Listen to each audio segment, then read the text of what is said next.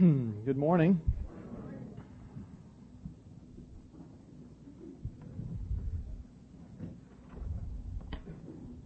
Apple pie, free lunch.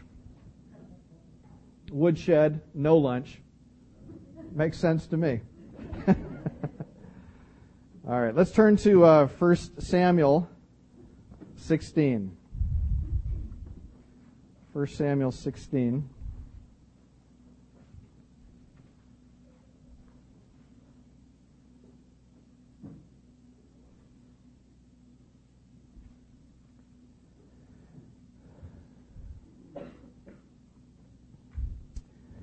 We are continuing our study in the life of David, and since this is Father's Day, we might entitle this message "One Real Bad Dad," and it really has more to do with his relationship with his father-in-law, but we'll leave that as the title anyway.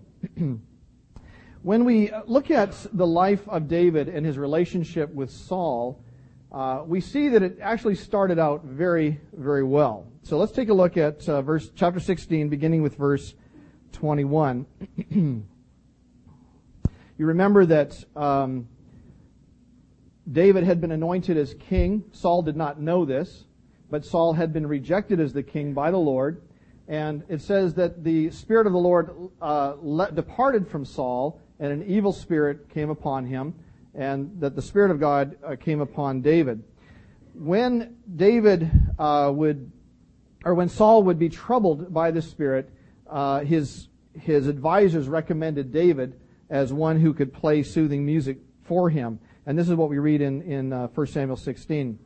So David came to Saul and stood before him, and he loved him greatly. That is, Saul loved David greatly. And he became his armor bearer. Then Saul sent to Jesse, saying, "Please let David stand before me, for he has found favor in my sight." And so it was, whenever the Spirit from God was upon Saul, that David would take a harp and play it with his hand. Then Saul would become refreshed and well, and the distressing spirit would depart from him. Now we know that during this period of David's life, that he would play music for Saul. Saul would be comforted, and then David would return to his father's household, and he would care for his father's sheep. And then Saul would become troubled again, and David would travel back, and he would play more music. He would be soothed, and then David would go back and forth like this for quite some time. Last week, we looked at the story of David and Goliath. And David was probably about 17 or 18 years old when he took on Goliath.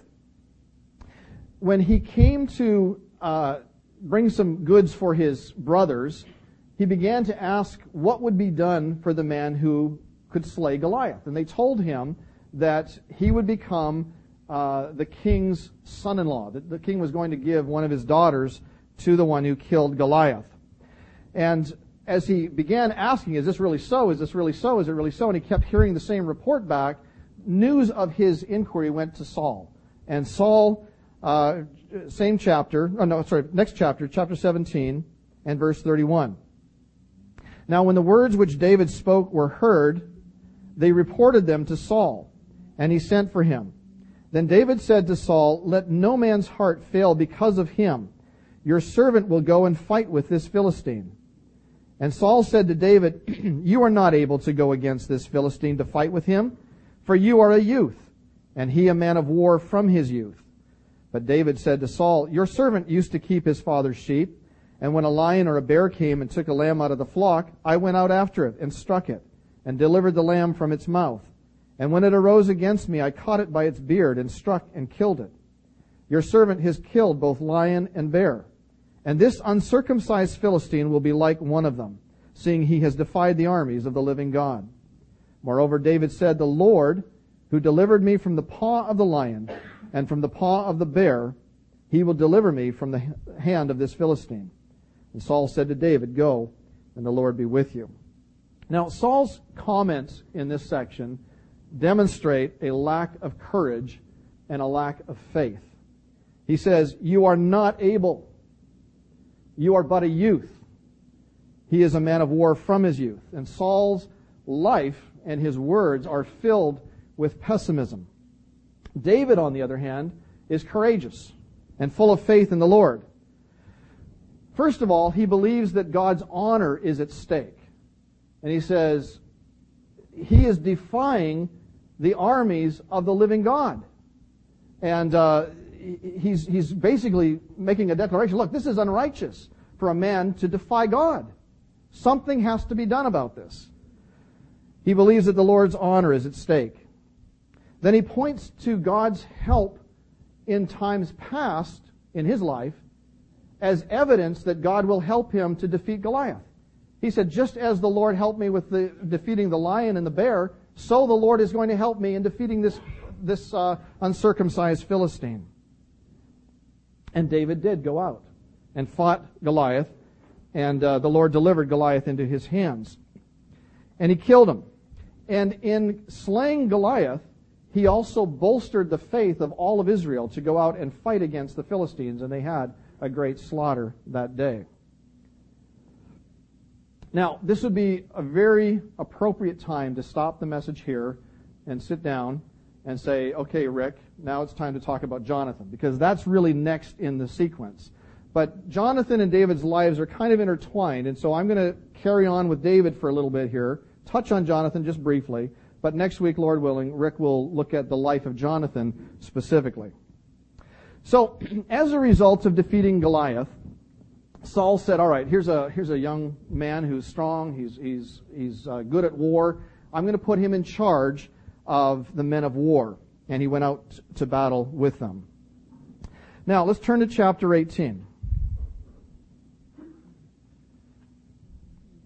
I want to look at 4 different views of David in this chapter, okay? And so if you could kind of follow with me through the chapter, we're going to skip around different verses, but I want to show you 4 different views of David.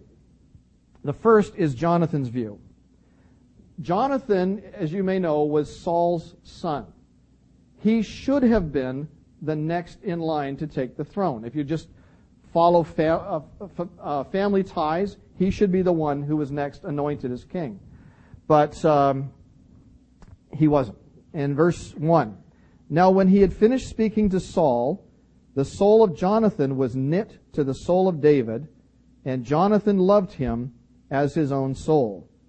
Then Jonathan and David made a covenant because he loved him as his own soul. So Jonathan's view of David is one of great love. Later in life, David said of Jonathan's love that it was greater than the love of a woman. In other words, it was a love that was totally without need back. It was a selfless love. We would call it today a Christ-like love. It was a love that was all about David and not about himself. And so that's Jonathan's view of David. Then we have David's view of himself, starting with verse 5. It says, so David went out wherever Saul sent him and behaved wisely. Now, we're going to look at this term several times here, so just notice this, that David recognized that if he was going to be useful to the king and he was going to do the right thing before in God's eyes, that he needed to behave himself wisely. And it says, and Saul set him over the men of war, and he was accepted in the sight of all people and also in the sight of Saul's servants. Verse 14. And David behaved wisely in all his ways, and the Lord was with him. Verse 15. Therefore, when Saul saw that he behaved very wisely, he was afraid of him. Verse 18.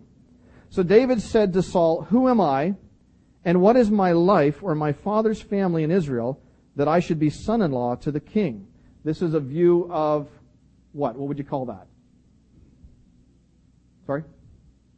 David's view of himself here. Humility, sure. Who am I? I mean, I'm nothing. Why should I be the king's son-in-law? Verse 23. So Saul's servants spoke those words in the hearing of David, and David said, does it seem to you a light thing to be a king's son-in-law, seeing I am a poor and lightly esteemed man? Again, humility. Verse 30. Then the princes of the Philistines went out to war.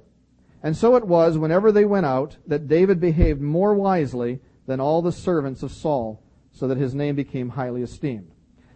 So Jonathan loved David. David behaved wisely, and he was gaining a good reputation among the people. Third is Saul's view of David.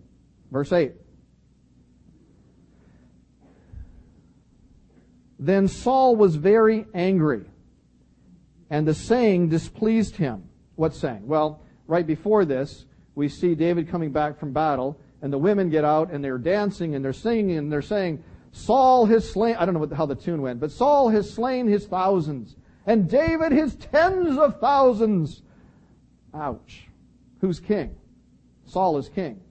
And so Saul hears this song being sung, and apparently it was so popular, it was number one on the charts for quite a while. Because we see later, when David goes to the Philistines, to Gath, they've even heard the song. So they must have been listening to the same station, all right? When Saul heard this, he was angry, very angry, it says in verse 8. And the saying displeased him, and he said, they have ascribed to David 10,000s, and to me they've only ascribed thousands. Now what more can he have but the kingdom? By the way, Saul knew that the kingdom was taken from him. He knew that the kingdom was going to be another's, and he was resisting God all the way through the rest of his life. And he became angry about this.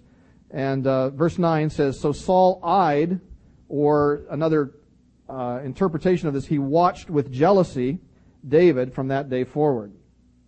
Verse 11, and Saul cast the spear, for he said, I will pin David to the wall. He was not going to be an ornament on the wall, just hanging there. The idea here is that he was going to kill David. The sword was, or the spear was going to go through him, through to the wall. But David escaped his presence twice. Verse 12. Now Saul was afraid of David because the Lord was with him, but he had departed from Saul. Verse 15. Therefore when Saul saw that David behaved very wisely, he was afraid of him. Verse 29. And Saul was still more afraid of David, so Saul became David's enemy continually. Loved by Jonathan, behaved wisely before all the people, hated with a passion by his father-in-law. How was he viewed by the people of Israel? Verse 5. So David went out wherever Saul sent him, behaved wisely. Saul set him over the men of war, and notice, he was accepted in the sight of all the people and also in the sight of Saul's servants. Verse 7. So the women sang and they danced and said, Saul has slain his thousands and David his 10,000s. Verse 16. But all Israel and Judah loved David because he went out and he came in before them. And verse 20. Now Michal, Saul's daughter, loved David. And they told Saul, and the thing pleased him. Verse 30. Then the princes of the Philistines went out to war. And so it was, whenever they went out, that David behaved more wisely than all the servants of Saul, so that his name became highly esteemed. So if we were to send the pollsters out at this time throughout all of Israel, and they were to take a satisfaction poll or something like that of David, take an opinion poll, guess what? David's name would be right up there. Thousands of times higher than Saul's. David has slain his thousands. Saul has slain his thousands, David has tens of thousands. It seems to me that according to the opinion polls, this would be the very best time for David to be king. So if you're relying on polls, this is the time. This is the time to take over the kingdom. David is loved. The women are ascribing the slaughter of tens of thousands. Saul's own children love him. Jonathan and Michal. So based on the opinion polls, David's popularity is at an all-time high. So why doesn't God take action and make him king? Why doesn't God simply say, well, I've tested the wind, I've tested the waters, I've taken the opinion poll, let's put David in place. Why doesn't he do that? See, we live in a country of instant gratification. That's our view. Instant gratification. Whatever we want is within easy grasp. Do you want news? You flip on the channel. If you don't like that particular view, you flip on a channel that's more conservative. If you don't like that, you flip on a channel that's liberal. Whatever it is, you can flip and you can get what you want. If it's music, you press a button, you get rock, or you get jazz, or you get country, or you get easy listening to music at a flip of a dial. Real easy, instant. In the kitchen, we have instant potatoes. We have instant coffee. We have instant hot water. Online, we have instant access, instant advice on everything you could possibly think of, instant insurance quotes, instant messaging. But there's no such thing as instant character. It doesn't happen that way. If it had been left up to the opinion polls, David would have been king. But God knew that David was not ready to be king over Israel at this time. And he still needed at least a decade of character development before God would place him as king over his people. Character is developed not by reading character sketches, not by listening to stories, not even by listening to sermons on character. But character is learned in the real school of life. That's how God develops character. How can you develop patience if you've never had to wait? I know that it's typical of us to say, Lord, give me patience, but please, I'm in a hurry. You know? How can you learn to trust if you have never become vulnerable? How can you become thankful if you've never had a need?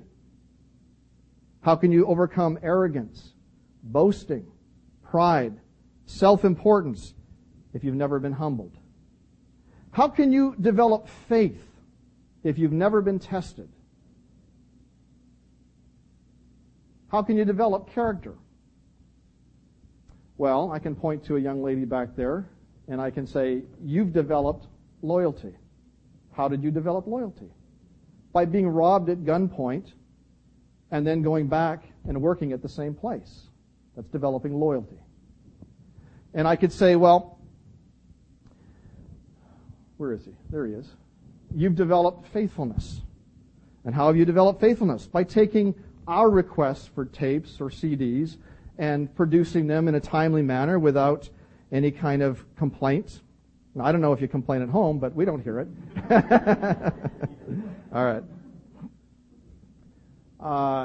David, you've developed discipline. When you run across Castro Valley and back every day for months on end, you know, I take out my faithful car and I drive, and you run. Faithfulness, discipline. I think of Mary and Joanna walking every morning and praying and seeking God for themselves and for us as they walk and they pray each day. Discipline. You've excelled in determination when you refuse to give up praying for a son or a daughter who has gone astray, or a relative or a friend. You develop perseverance when you have practiced. I think of you guys with instruments, practicing endless hours at a time. Perseverance. Or when you study hours in solitude. You learn to show compassion when you help somebody move, or when you visit the sick, or when you provide a meal for those who are in need. And you grow in godliness when you choose to make right decisions, even to your own detriment. Godliness.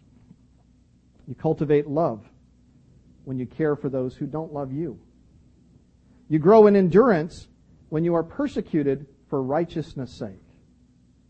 You develop mercy when you forgive those who say all manner of evil against you falsely for His name's sake. And none of these character traits are learned in an afternoon. They are learned in the school of life over a long period of time. And they're all important if we're going to grow to be men and women of sterling character. That's what God is looking for. So God totally ignores the public opinion polls. And why? Because He is making a man of character. He is making a man of faith. And He is making a man after his own heart. And such an undertaking does not happen in a day. So how old is David at this time? He's probably 20. He doesn't become king until he's 30. And he doesn't become king over all of Israel and Judah until he's 37 and a half years old. Long time to develop character in David. So what are the tools that God uses to develop this character? Well, one of the tools he uses is other people. God uses other people in our lives, sometimes good, sometimes bad.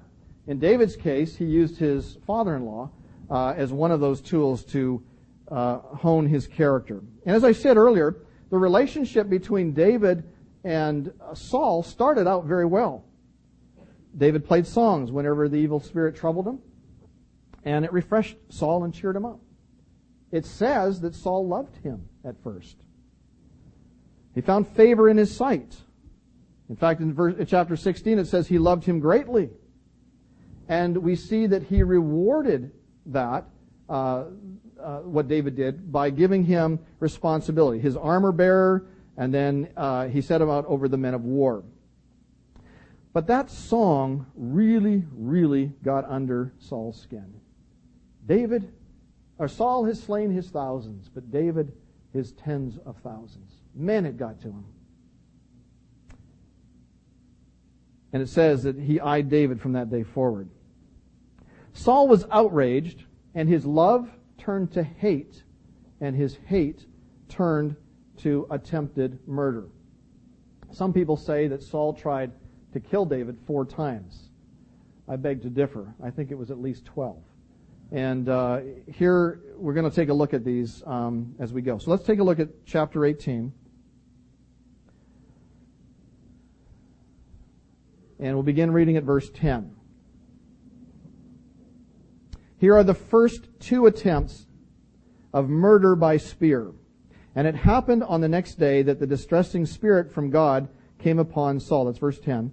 And he prophesied inside the house. So David played music with his hand, and as at other times, but there was a spear in Saul's hand. And Saul cast the spear, and he said, I will pin David to the wall. But David escaped his presence twice. God caused all things to work together for good in David's life. And as a result, David grew in prudence. And so I want you to just think about the words that we use as we go through here. So prudence is one of the character traits learned by David in this. Next one, verse 12. Let's take a look at that just a minute. Now Saul was afraid of David because the Lord was with him, but had departed from Saul. Therefore Saul removed him from his presence and made him captain over 1,000, and he went out and came in before the people. You say, well, that's a reward, isn't it? It's a reward if David's ready for it. If David's ready to be captain over 1,000, yeah. But it puts him in significant danger as well. And I believe, and we'll see this in a minute, in fact, if we go down to verse 17, then Saul said to David, here's my older daughter, Merab. I will give her to you as a wife. Only be valiant for me and fight the Lord's battles. Here's what Saul was thinking in putting David in this position. For Saul thought, let my hand not be against him, but let the hand of the Philistines be against him. In other words, he put him in this position so that the Philistines would slaughter him. He would be free from the blood of David. But that was the reason he did this. Had it worked out, it might be considered as manslaughter in the 2nd degree. Possibly. I talked to Tom about this yesterday. But this is probably a military thing, and so it might be completely different. But in either case, he's trying to put David in a place of danger where he might be killed. Again, God overruled. And as a result, he goes out and he comes in and he's successful. God gives him great success. And so God is developing character traits in David at this time, and he's growing in wisdom, and he's growing in leadership. 2 things that are very important if you're going to be king, right? And all of Israel and Judah loved him, it says in verse 16. So, third, The next thing we see is that verse 22, I think it is. It happened, verse 19, pardon me. But it happened at the time when Merab, Saul's daughter, should have been given to David, that she was given to Adriel the Meholathite as a wife. What is the significance of that? Well, here's what I think happened. You remember David said, "What shall be done for the man who kills Goliath?" And they said, Saul is going to give a daughter to him. He's going to become this king's son-in-law. And so Saul says, all right, I've made this commitment. I've made this promise. I'm going to give Saul my daughter. But at the last moment, right before he was going to be married, he switches and says, no, I've given her to somebody else. Why would he do that? Would it not irritate David? Hey, wait a minute. Whoa. Who is this guy? He didn't kill Goliath. I'm the one who killed Goliath. But if he speaks against the king or takes action against the king, guess what? He's dead. He's a dead man. And so he doesn't. He acts wisely before King Saul, and he says nothing about it. I think this was purposely done by Saul to cheat him out of what was rightfully his, so that he might react in anger, physically or verbally, and it would be grounds to kill him. But the Lord taught David humility. And rather than respond that his rights had been violated, David said in verse 23 of chapter 18, "Does it seem to you a light thing to be a king's son-in-law, seeing I am poor and lightly esteemed man? Look, if the king doesn't give me his daughter at all, who am I? I'm nobody. I'm a nothing." That's humility. That was David's attitude here. So we learn in verse 20, Michal, Saul's daughter, loved David. That's the younger daughter. And they told Saul, and the thing pleased him. Why would this please him? So Saul said, this is why it pleased him, "I will give her to him, that she might be a snare to him, and that the hand of the Philistines may be against him." Therefore Saul said to David a second time, "You'll be my son-in-law today." David responded, he said, look, he told the men who told him this, I can't pay the dowry. There's no way. I'm a nobody. I'm a nothing. I don't have the kind of finances that it would take to pay a dowry to the king for his daughter. And Saul heard about it and said, okay, then here's what I want. I want the foreskin of 100 Philistines as the dowry payment for my daughter. That's what he meant when he said that she might be a snare to him and that the hand of the Philistines might be against him. He was thinking, look, I'm going to make this so difficult for David that he's going to have to go out and kill 100 mighty warriors among the Philistines and bring back their foreskin. It's not going to happen. It's just not going to happen. He's going to be killed by the Philistines, and then I'll be rid of David. That's what his thinking was. And David says, okay, I'll take you on. I'll take the challenge. And he goes out and he kills not 100, he kills 200 Philistines, and he counts them out. It's a bizarre a dowry, but he counts out 200 and says, there you go, payment in full, and then some. I've doubled it. What could he do? He was given Michal as his wife.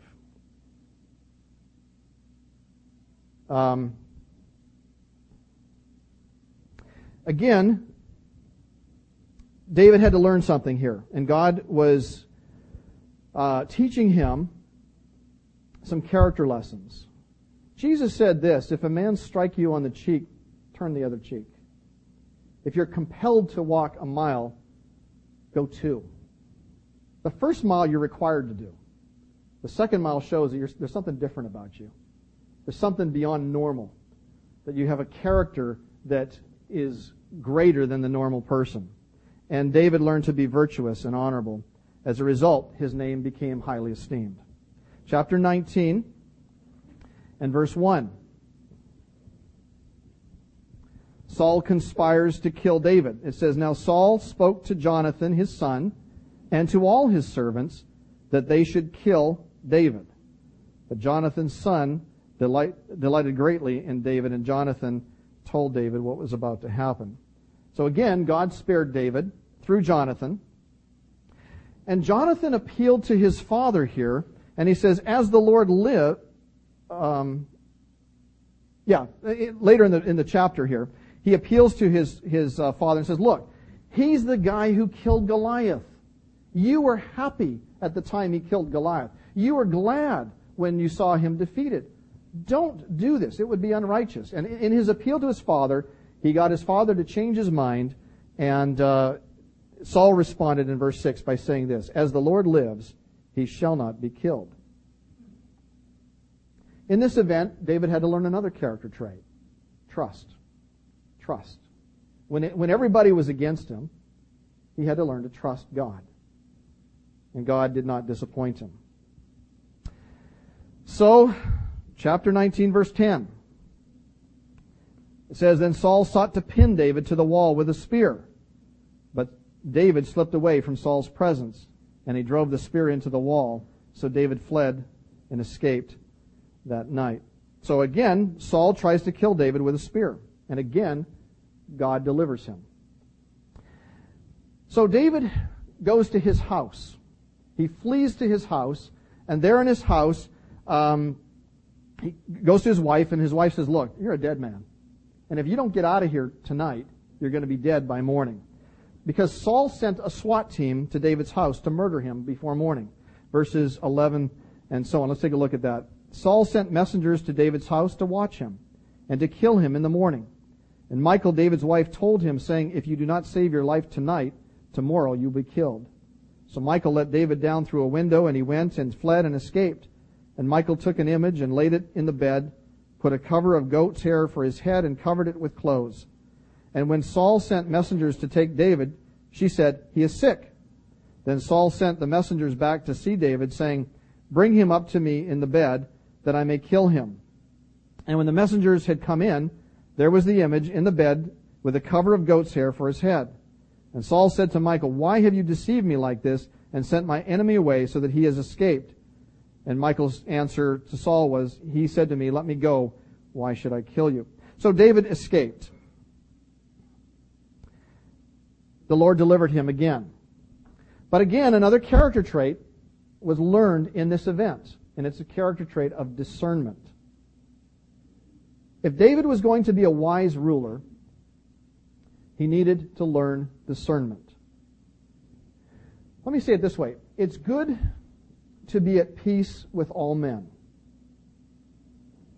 It's good to be at peace with all men. But there are some whom we must stand against. And so, as much as is in you, the Bible says, be at peace with all men, but there are some men we must stand against. And that's where discernment comes in. Where do you take the stand? And David looked at this and he said, he had to think, look, he's tried to kill me twice. He's tried to kill me through the Philistines. He's tried to kill me in this way and that way. Now he's sending out men to kill me again. I get it. I need to leave. Okay? Well, that's discernment. So David recognized that he could not please Saul. You know, there are some people that you simply can't please. And Saul was one of them. He could not be pleased. We have to face it too. You know, I believe that God brings people like that into our lives to teach us discernment. That we might see, you know what, it doesn't matter what I do for this person. It doesn't matter what I do. I cannot please this person. It develops discernment. During this episode, David wrote a psalm, or he wrote a psalm shortly after this, to describe his feelings during this time, what he was going through internally. And this is what he says. Deliver me, this is the Psalm, Psalm 59. Deliver me from my enemies, O my God. Defend me from those who rise up against me. Deliver me from the workers of iniquity and save me from bloodthirsty men. For look, they lie in wait for my life. The mighty gather against me. Not for my transgression nor for my sin, O Lord. They run and prepare themselves through no fault of mine. Awake to help me, and behold. You know, David was learning something here. He's crying out to God, Lord, deliver me. There are people who are trying to kill me. And what is the reason that they're against me? Why are they against me? And he looks at himself and he says, I can't find a reason. There is no reason. David wasn't claiming perfection. He knew he was a sinner. That's not what he's saying here. But he says, I have not done anything unrighteous to deserve death. There's no reason for this at all. Why is there this injustice? And he says, Lord, I'm appealing to you. There's an injustice that is about to occur. Save me. Deliver me. And what does God do? He delivers David. He delivers him. Okay. So he fled to Ramah, where Samuel was living, and he stayed in a town called Naioth.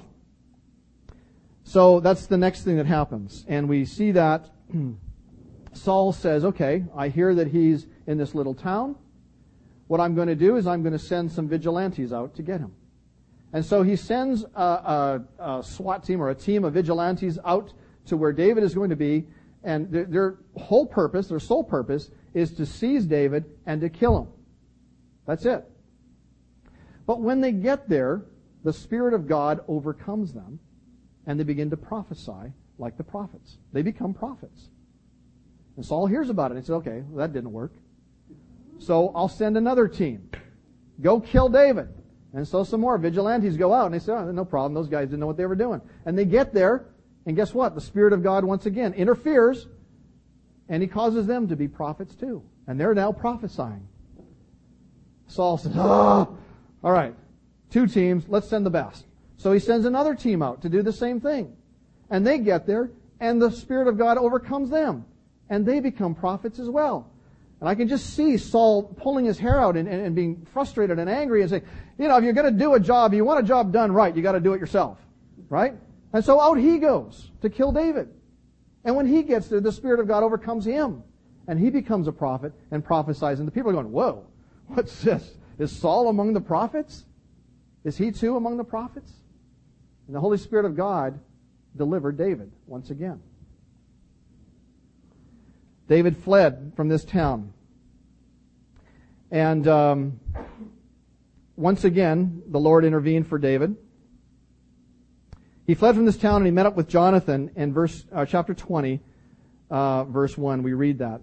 David fled from Naioth in Ramah, and he went and said to Jonathan, what have I done? What is my iniquity? And what is my sin before your father that he seeks my life? What is going on here? At this time, the Lord was developing character traits of justice, equity, righteousness in David's life. Why do I say that? By being the object of injustice and unrighteousness and unrighteous behavior, David learned the opposite. He's saying there is no reason for this. He's being able to clearly see or distinguish between righteous behavior and unrighteous behavior. And he says to Jonathan, what is it that I've done? In fact, he goes on to say to Jonathan, look, if I have sinned, kill me yourself. Take my life. I'm willing to be killed if I've done something wrong. He hadn't done anything wrong at all. So David learned justice and equity and righteousness. So David had learned a little bit of discernment. And there was a dinner party that was going to be thrown at Saul's house. It was a 3-day event. And at this dinner time, David had talked with Jonathan ahead of time. He said, look, Jonathan, your father's intention is to kill me. And he says, I don't want to be there. I don't think it's appropriate to be there. I'm going to die if I go there. And Jonathan says, well, let me test the waters. And so he says, if I find that my father is okay, come on to the party. If he's not, then I'll tell you. He says, okay. And so he didn't commit himself to Saul. But they went to the party. First night, Saul looked. He noticed that David wasn't there, but didn't say anything. Second night, David wasn't there. Saul noticed again he wasn't there. This time he spoke up and says, where is David? And Jonathan said, well, there was an important engagement at his own town in Bethlehem, and he has to go there. And Saul was furious, was absolutely furious with Jonathan, because he knew that Jonathan was in cahoots with David. And he took his spear and he threw it at his own son and tried to pin him to the wall to kill him. And it says in the scripture, chapter 20, I think it's verse 33. Yeah, verse 33. Then Saul cast a spear at him to kill him, by which Jonathan knew that it was determined by his father to kill David. The anger of Saul was directed at Jonathan, but it was really meant for David. So David's discernment had grown at this point. And by the end of the chapter, we see David's loyalty to his friend Jonathan as well. Well, here we go. At this point, we believe David is early 20s. And he realizes that Saul is bent on killing him. And so he flees to King Achish, king of Gath, the hometown of Goliath of the Philistines. Chapter 21. Let's take a look. Verse 10. David arose and fled that day from before Saul, and he went to Achish, the king of Gath. When King Achish saw him, he welcomed him. And then the guys who had been listening to the radio, they said, whoa. There's a song about this guy. Okay? It goes like this. Saul has slain his thousands. King Achish, the thousands he's talking about are us Philistines, remember? And David, his tens of thousands. This is the same guy they're singing about. And David overhears this. And he goes, whoops, my cover's been blown. Okay? And so he starts drooling in his beard and scratching on the doors like a madman. He acts like he's crazy. It's not the highlight of David's life. In police jargon, he would be considered a 5150, right? That term is used of a person. A 5150 is a crazy person. It's also used of a written request to put the person under involuntary psychiatric care for up to, 72 hours? Okay? So the psychiatrist can look at him and examine him and figure out what's going on with the person mentally. Are they a danger to themselves? Are they a danger to the public? This guy's a madman. He's a 5150, right? That's what he wanted them to believe. Fortunately for David, there were no psychiatrists in his day, okay? There were no 5150s in his day, and so they didn't take him to the psychiatric hospital. But there was a belief in those days that people who were mentally disturbed like this had demons in them. That's the way those people viewed them. And so they thought that if you disturbed a person who what we would call is a 5150 today, if you disturbed them, those demons would come and attack you. And that's the mentality of the people of this day. And it's important to know that because David was pretending to be insane so that they would not want to come near him. They would not want him in their presence. And that's why the King Achish says in 1 Samuel 21:14, then Achish said to his servants, look, you see the man is insane. Why have you brought him to me? Have I need of a madman that you have brought this fellow to play the madman in my presence? Shall this fellow come into my house? No, we don't want him here. Send him away. David was spared possibly certain death in this case here. Again, we've seen that the Lord is protecting David. The Lord is working on his behalf, and he's working on his inner character traits during this time. But more importantly than the character traits that he's working on is that God is teaching David to trust him. You know, if you were to boil down all of the Christian life into one sentence, it's really this. God wants us to trust him. It's that simple. It really is. God wants us to trust him. That means he wants us to trust him in every circumstance of life, whether things are going well or things are going badly, whether it's sunny or whether it's cloudy, whether you're in pain or you're free from health concerns. God wants us to trust him. And that's what he's doing in David's life during this period of time. You say, well, the road is too tough. I've got too much on my plate. It's this or it's that. No, God wants you to trust him in all circumstances of life. Trust in God. Trust in God. Trust in him for deliverance. Trust in him for safety. Trust in him for security. Trust in him for the future. Trust in him for finances. Trust in him in everything. Now, it may not seem like David was trusting in the Lord here, but he definitely was. And David would dispute that statement. And I'm going to read something in a minute. But first, I'm going to tell you something. I may have told you this story before, and if I have, you can sleep for the next couple of minutes. If I haven't, I'll just share something with you. When I was dating Krista, we had a very short engagement period, and one day we went out for a walk around a place called Stanley Park. Stanley Park is in downtown Vancouver, and it's basically like an island with a little bit of land that goes out to it. But most of the park is surrounded by water. And on the west side, you can look out into, I call it the Pacific Ocean. It's really the Georgia Strait, but beyond that is the Pacific Ocean. And as we walked around Stanley Park, we came to the west side, and I stopped, and I said to Krista, I need to talk to you about my lifestyle. And she said, okay. And we weren't married yet, okay? And we were talking about marriage and that. And I said, because I live kind of differently, and I want you to know that in advance. And I said, here's what I'd like to liken it to. I tried to explain to her the life of faith, what it means to trust in the Lord in every circumstance of life. And as much as I understood it then, and as much as I could, I tried to explain it to her. And I said, look, this is the way I'd like to describe it for you. It's like this ocean here. There's enough water here to walk in up to your toes. The life of faith is like that. I said, there's enough water here in the life of faith to walk in up to your knees. Really, in the life of faith, there's enough water to walk in up to your waist or up to your neck. Really, there's enough water to swim in. And in the life of faith, when you're through with that, if God so calls you, you can walk on water.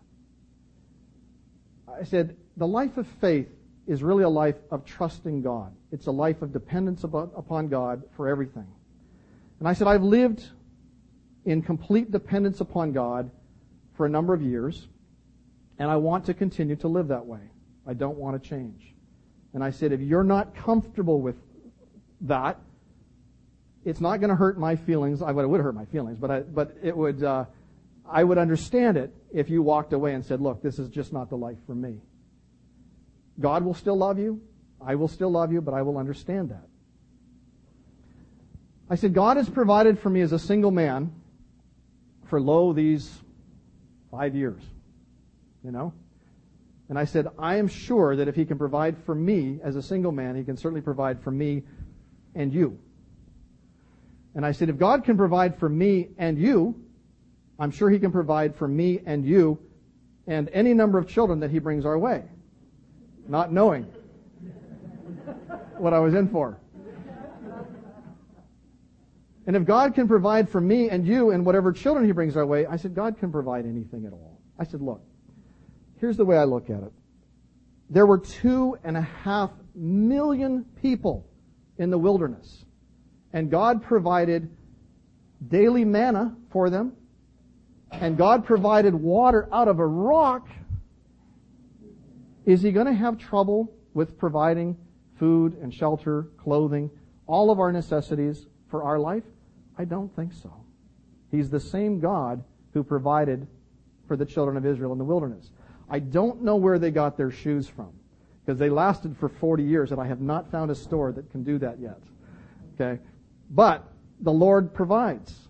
And I said, that's the way I want to live. Are you with me in this?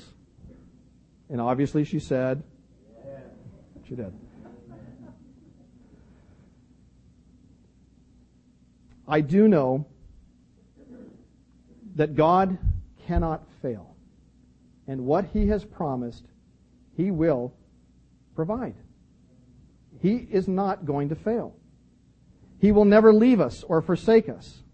And I may be just like a child with my toes dipped in the edge of the water in my Christian life. But God will not fail me, and He will not forsake me. And He will not fail you, nor forsake you. Sometimes I feel like a child, not realizing the vast resources of my God. The resources of the Lord to care for our every need. And I can say with David, I have been young, and I am now old, and I have never seen the righteous forsaken, or his seed begging bread. David is growing in faith here. Remember, he has just had, what I count at least, 12 attempts at his life. by his own countrymen. And now he is going to the enemy to be in their territory. And this is what we learn about David's true thoughts about this incident in Psalm 34. Psalm 34 says this. It's a psalm of David when he pretended madness before Abimelech, who drove him away, and he departed. I will bless the Lord at all times. His praise shall continually be in my mouth. My soul shall make its boast in the Lord. The humble shall hear of it and be glad. Oh, magnify the Lord with me, and let us exalt his name together. I sought the Lord, and he heard me, and delivered me from all my fears. They looked to him and were radiant, and their faces were not ashamed. This poor man cried out, and the Lord heard him, and saved him out of all his troubles. The angel of the Lord encamps all around those who fear him, and delivers them. Oh, taste and see that the Lord is good. Blessed is the man who trusts in him. Oh, fear the Lord, you his saints. There is no want to those who fear him. The young lions lack and suffer hunger, but those who seek the Lord shall not lack any good thing. Come, you children, listen to me. I will teach you the fear of the Lord. Who is the man who desires life and loves many days that he may see good? Keep your tongue from evil and your lips from speaking deceit. Depart from evil and do good. Seek peace and pursue it. The eyes of the Lord are on the righteous, and his ears are open to their cry. The face of the Lord is against those who do evil, to cut off the remembrance of them from the earth. The righteous cry out, and the Lord hears and delivers them out of all their troubles. The Lord is near to those who have a broken heart, and saves such as have a contrite spirit. Many are the afflictions of the righteous, but the Lord delivers him out of them all. He guards all his bones, not one of them is broken. Evil shall slay the wicked, and those who hate the righteous shall be condemned. The Lord redeems the soul of his servants, and none of those who trust in him shall be condemned. David has learned something here, to trust the Lord and to praise the Lord in the midst of difficulties and trials. And I'll tell you, saints, this is where true worship begins. Trusting the Lord and praising him in the midst of trials and difficulties. He blesses the Lord for answered prayer, for deliverance from fears, deliverance from troubles and needs. And he learns the character lessons of brokenness and contrition. He learns that the Lord delivers the righteous out of all their troubles. You notice that word all that keeps coming up in that psalm? All their troubles, all their afflictions. He will not withhold any good thing from you. What troubles, what afflictions do you face today? Take God at his word and trust him. That's what it's about. Trusting God in every circumstance. Trust him for your provision. Trust him for your deliverance. He will answer your prayers. Whatever troubles you're facing, whatever difficulties you're facing in life, God is busy at work in your life, molding your character, shaping your character that you might become like his Son. He wants you to be more and more like Jesus. And who could be against that? In the midst of the furnace, he wants you to trust him. So David went for at least a third of his life facing tribulation, distress, persecution, and the sword. Yet God's love for David never ceased. God's care never failed. And God's word came to pass. Ultimately, David became the king. Do you think it's a strange thing as a Christian when you face trials and difficulties? The Lord promised David that he would be king. The Lord has promised believers that he has a place prepared for us in heaven. I go to prepare a place for you, that where I am, there you may be also. Jesus said that. He also promises that we will reign with him. We will be kings and priests. We will be reigning with him. But we haven't come into the good of that promise yet, have we? Any more than David came into the good of it in that 10 years of his life. In the meantime, we may suffer trials. We may suffer persecution. Enemies may rise against us, and we may be persecuted as believers. But here is what the Apostle Paul says about that. He says this, "What then shall we say to these things? If God is for us, who can be against us? He who did not spare his own Son, but delivered him up for us all. When did he do that? When we were his enemies. How shall he not with him freely give us all things? Who shall bring a charge against God's elect? Is it God? No, it is God who justifies. Who is he who condemns? Is Christ going to condemn us? No, it is Christ who died, and furthermore is also risen, who is even at the right hand of God and makes intercession for us. Who shall separate us from the love of God which is in Christ Jesus our Lord? Shall tribulation or distress or persecution or famine or nakedness or peril or sword? As it is written, for your sake we are killed all day long. The same things that happened to David are going to happen to us as believers. Maybe not to the same extent. We may not have somebody throw a spear at us. We may not have somebody throw a javelin at us or send posses out to get us. But we will suffer persecution because the Bible says all who live godly shall suffer persecution. He says, as it is written, for your sake we are killed all day long. We are counted as sheep for the slaughter. Yet in all these things we are more than conquerors through him who loved us. For I am persuaded that neither death, nor life, nor angels, nor principalities, nor powers, nor things present, nor things to come, nor height, nor depth, nor any other created thing shall be able to separate us from the love of God, which is in Christ Jesus our Lord. God has not forgotten his promise. God will not forsake his saints. Let's pray. Father, we thank you for the life of David and the trials that he went through, the Psalms that he wrote as an expression of his love and appreciation for you, that you are a God who delivers. You're a God who is carefully at work in developing character in us, that we might be more and more like your Son, the Lord Jesus. And Lord, we just say to you, do whatever is necessary in our lives to make us more like the Lord Jesus Christ. Thank you for your promise that nothing shall separate us from the love of God, which is in Christ Jesus our Lord. Help us, Lord, not to forget your promises. Help us not to forget your word, but to trust you more and more each day. We ask in Jesus' name. Amen.